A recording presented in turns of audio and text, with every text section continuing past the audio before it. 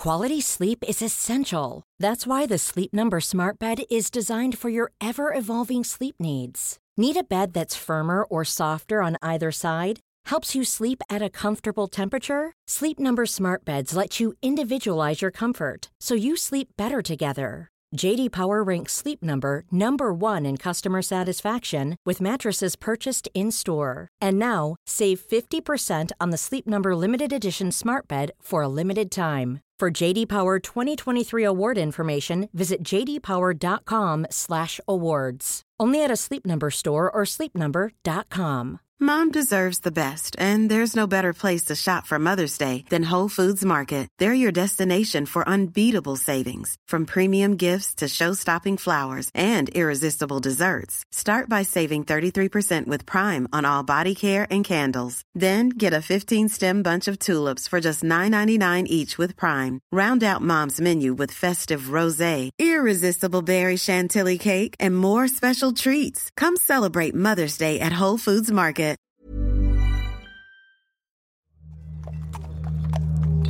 It was in the Three Johns pub in Islington, London in 1903 that Vladimir Lenin and Leon Trotsky allegedly met with other exiles of the Tsarist regime to push for a violent Russian revolution, an end to the monarchy. In that same pub, over 100 years later, I met up with the historian and author Sir Anthony Beevor to talk about this history and his new book, Russia, Revolution and Civil War, 1917 to 1921. Together we discussed the February and October revolutions of 1917, the fall of the weak Tsar Nicholas II, the failure of Kerensky's provisional government, and the role of the First World War in creating the discontent that allowed Lenin to thrive in the chaos. Now, I know you're going to love this one, so we recorded it. You can watch the full video interview now as a History Hit documentary for free on the History Hit YouTube channel. Just click the link in the show notes. But now here is Sir Anthony Beevor on the Russian Revolution. Enjoy. Anthony, we are here in the Three Johns in Islington in London. It was here, allegedly, that Vladimir Lenin stood up and pushed for a more violent revolution, a violent overthrowing of the Tsar. Would you argue that it's here, in this room, that the political seeds of the Russian Revolution were sown? I think that would be rather a sweeping statement, to put it mildly. No, not necessarily. But it certainly marked one step towards the Bolshevik seizure of power later. I see. So, when it comes to Lenin himself, what is it that motivated him in this revolution? Now, of course, he had so many personal motivations. His brother had been killed, he had been exiled himself to Siberia, there was a bounty on his head. But politically, what is it that motivated him? The execution of his brother was definitely one of the key elements, there's no doubt. He was motivated purely because he was convinced that only intense violence, the total destruction of the past, would make a re-establishment of Tsarism irrecoverable and impossible. And that actually, as we'll probably see later on, was one of the reasons even behind the execution of the Tsar and the imperial family. He encouraged later on, once during the summer of 1917, the destruction of manor houses, of the property of the rich.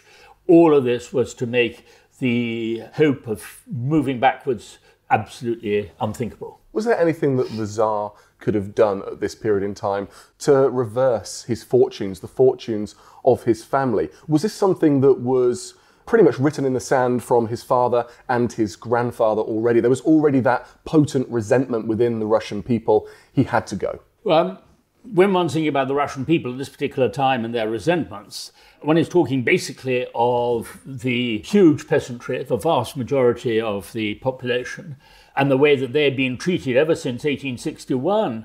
Even though that was the year of supposedly their liberation from serfdom, they were still trapped by debt and could hardly leave their villages and so forth. And they were oppressed, of course, by the Orthodox Church, which refused to educate them because they thought that was one way of keeping them quiet. Those who escaped to the cities to join the factories, which were starting to boom by the end of the 19th century and the early 20th century, were living in appalling conditions of squalor, disease, misery. So there was a lot to resent. They also saw the way that there was no infrastructure, that the Tsarists were wasting their money on building more elaborate cathedrals and churches, and on an army with huge numbers of basically troops who were there for parades, particularly in the summer, where they had great parades purely for the vanity of the Grand Dukes and the Tsar. So there were very many good reasons for resentment. And there were members of the aristocracy who were appalled at the way that things were going. They knew that this was going to lead to worse than even unrest. It was going to be to revolt. And that started really in 1905 with the disaster of the Russo-Japanese War. And there were, some people even referred to it as a revolution, but of course it wasn't. But there were many brutal revolts which were cruelly put down in large areas. So altogether, although Nicholas II was a very weak monarch, as everyone saw and knew, he would just wanted to spend time with his family. In fact, Vasily Shulgin, a very influential right-wing politician, said, autocracy without an autocrat is a terrible thing. Now, it's funny how wars can act as a catalyst for the end of regimes, especially the faltering in wars as Russia did against Japan. But we can't fail to mention the First World War here as well. Was that a contributing factor in the revolution? Hugely. I mean, all wars are an accelerator both of technology and of social change. It's always been, more or less, always been the case in history. And certainly the First World War was.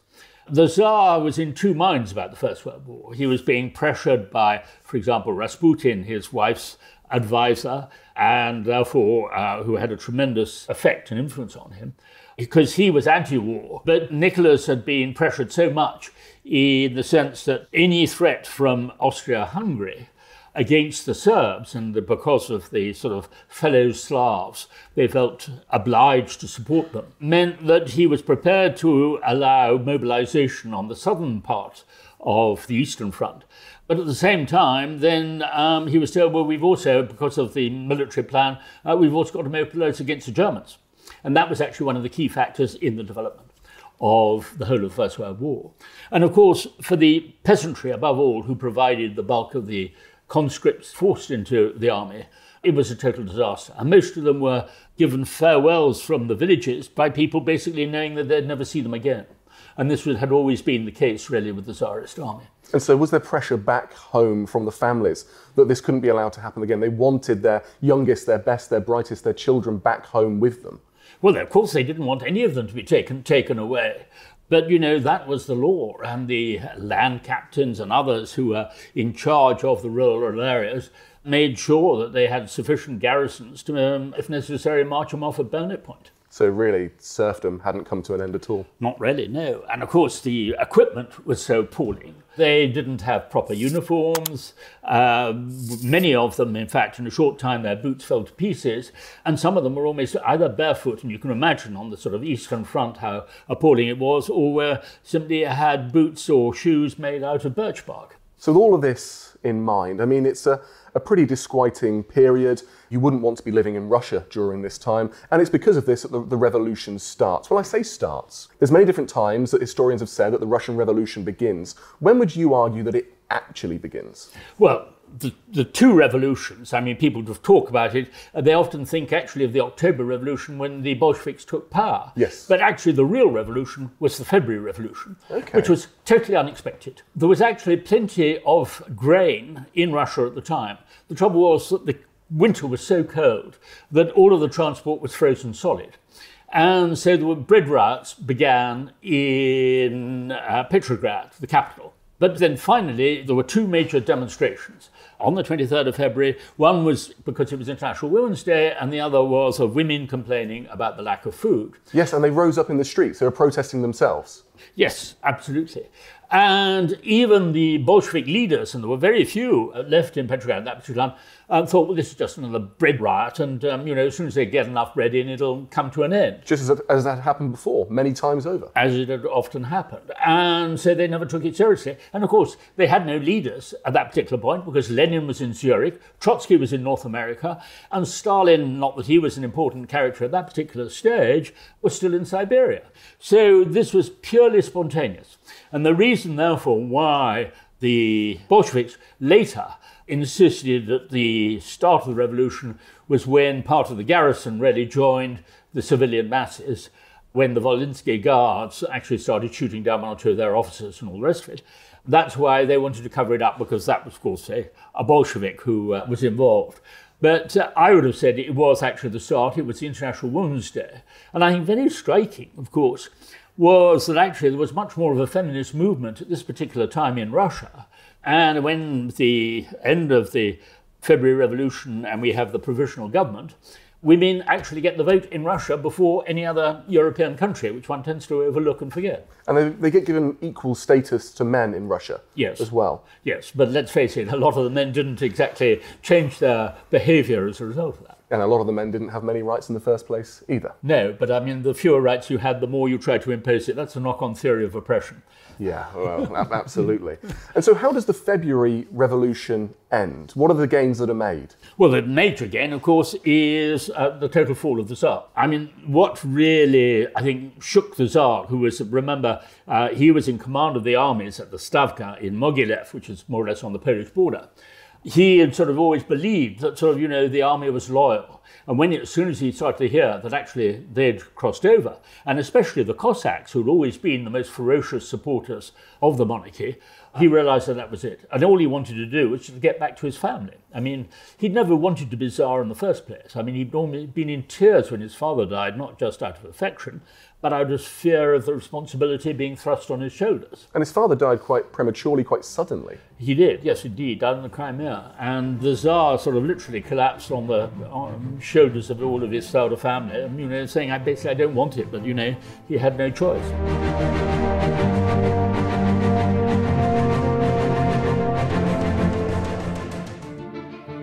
Hi there, I'm Don Wildman, host of the new podcast, American History Hit. Twice a week, I'll be exploring stories from America's past to help us understand the United States of today. Join me as I head back in time to witness Thomas Jefferson write the Declaration of Independence, head to the battlefields during the Civil War, visit Chief Powhatan as he prepares for war with English colonists, tour Central Park before it was Central Park, and a city in Tennessee which helped build the atomic bomb. From famous battlefields to secret cities, from familiar names to lesser-known events, I'll speak with leading experts from across the United States and beyond to bring American history to life. Join me every Monday and Thursday for American History Hit, a podcast by History Hit.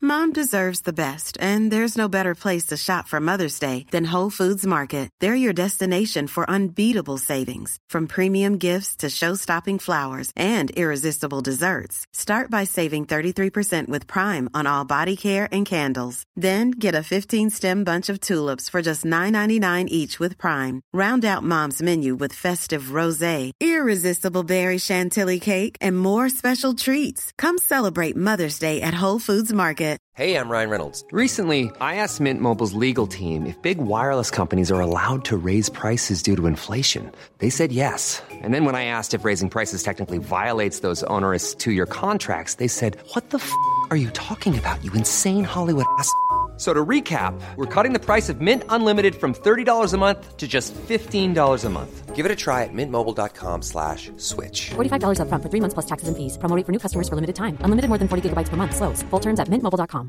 Quality sleep is essential. That's why the Sleep Number Smart Bed is designed for your ever-evolving sleep needs. Need a bed that's firmer or softer on either side? Helps you sleep at a comfortable temperature? Sleep Number Smart Beds let you individualize your comfort, so you sleep better together. J.D. Power ranks Sleep Number number 1 in customer satisfaction with mattresses purchased in-store. And now, save 50% on the Sleep Number Limited Edition Smart Bed for a limited time. For J.D. Power 2023 award information, visit jdpower.com/awards. Only at a Sleep Number store or sleepnumber.com.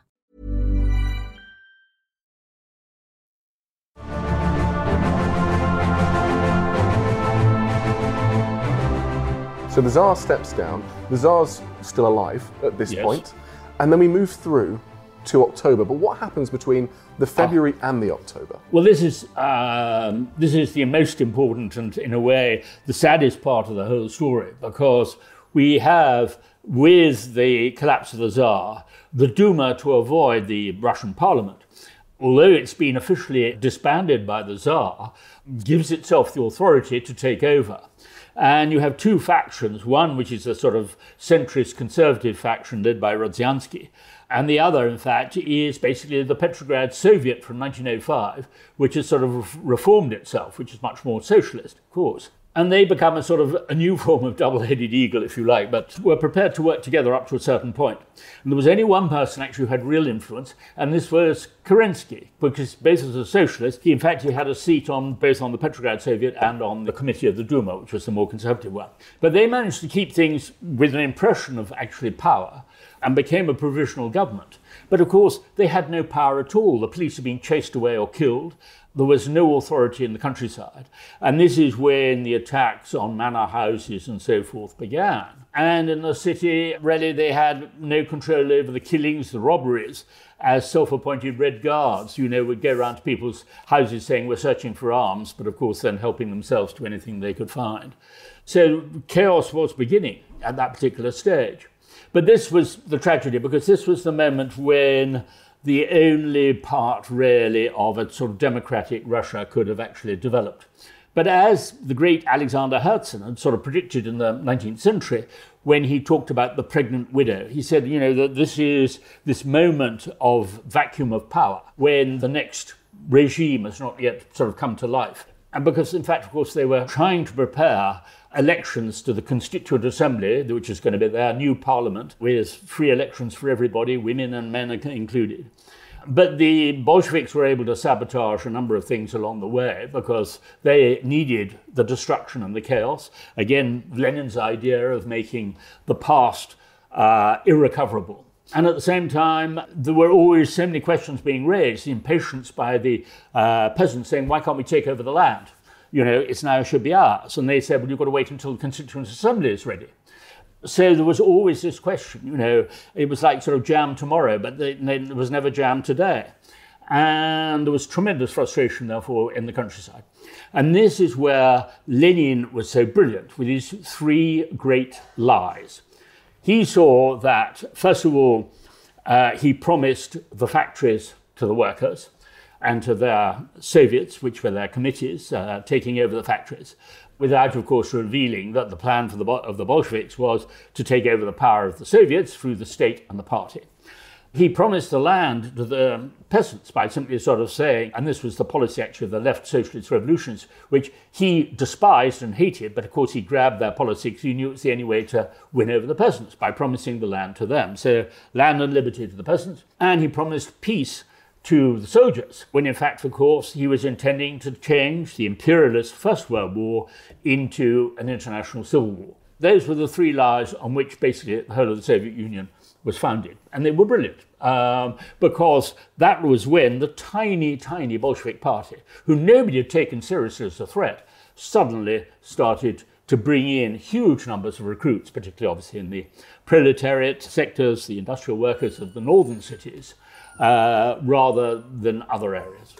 But the Bolsheviks don't win that small election, those first seeds at trying to establish some sort of democracy in Russia. So how do they end up in power by October 1917? Bolsheviks did certainly increase their numbers, but to Lenin's fury, they found that they only got about 1/3 of the votes when it came to the Constituent Assembly elections.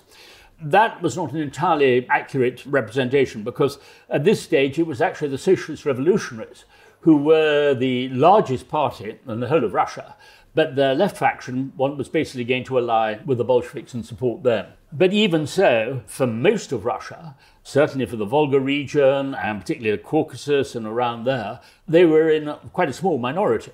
And Lenin, of course, was saying that the only, and this was the great argument really within the Central Committee of the party, ever since his arrival at the Finland station, many weeks after the initial revolution, Lenin's great argument was sort of our only chance is civil war. Civil war is the sharpest form of class conflict. But he wanted to annihilate the whole of the bourgeoisie and of the aristocracy. And this is where one sees that actually the policy was one of class genocide. Interestingly, when it came after the Second World War in the United Nations, and they were debating the whole question of the definition of genocide, the Soviet Union, needless to say, put in a veto that any question of class genocide should be included under the definition of genocide, because otherwise it would have reflected very much on the origins of the Soviet Union itself. And so it's here that the Russian Revolution, that revolutionary period, comes to a close, the Tsarist era comes to an end, and the Russian Civil War begins, that Red Terror. Anthony, thank you so much for your time today, for taking us from, well, this very room where allegedly Lenin stood all the way through to the end of the revolution. Thanks for listening, but before you go, a reminder that you can now follow along online on Twitter at HistoryHitWW2, on Instagram at James Rogers History, and on TikTok also at James Rogers History. You can also subscribe to our free Warfare Wednesdays newsletter via the link in the show notes.